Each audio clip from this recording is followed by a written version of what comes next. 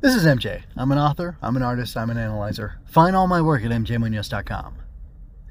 Who is the Red Panda Reporter? This is Red Panda Report 0 again, because I'm not very creative, I guess. Anyway, years ago, Anthony Bishop, also known, well, I won't tell you what he's also known as. Anthony Bishop introduced me to the terrific twosome of Toronto. I started listening to the Red Panda Adventures somewhere around 2012, if memory serves, as it so often does.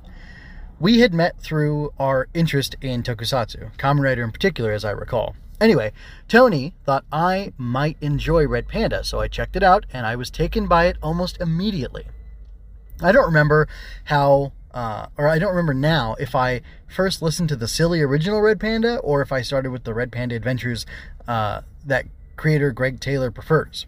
Regardless, the energy of the cast, the exciting scenarios, and the theater of the mind captivated me. Once I had caught up on Red Panda, I listened to a bunch of Blackjack Justice and stuck around as a faithful listener tuned to Dakota Ring Theater. Don't expect me to start up a review series called Hit Me Again, Blackjack anytime soon, despite my affection for those stories as well. I've listened to all the audiobooks Taylor has done for Red Panda, and I supported and bought the first Monkey Brain graphic novel.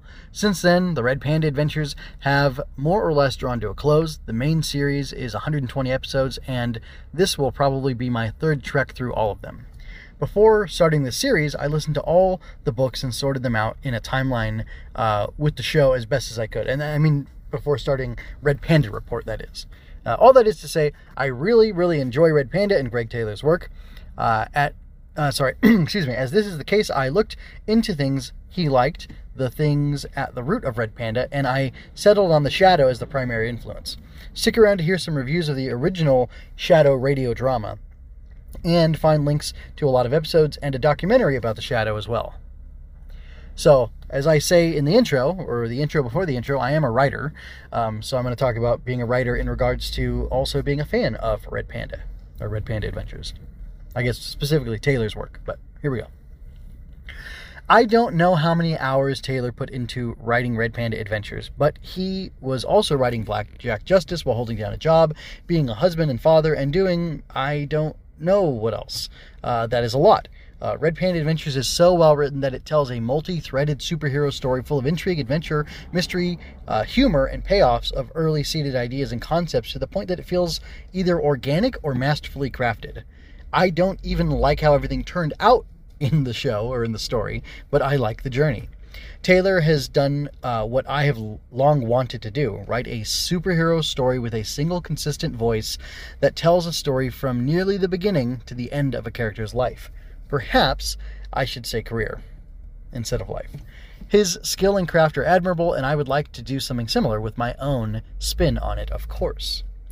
That's all I'm going to tell you about myself right now. So I'm going to go ahead and get out of here and let you listen to the other introduction episodes before I get into talking about the select Shadow episodes and other things that all are going to feature in the ramp up to the full launch of Red Panda Report. So that's it. This is MJ signing out.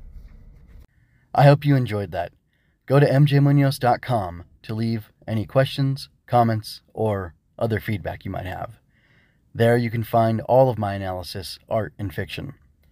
I cover books, tokusatsu, comic books, anime, and more.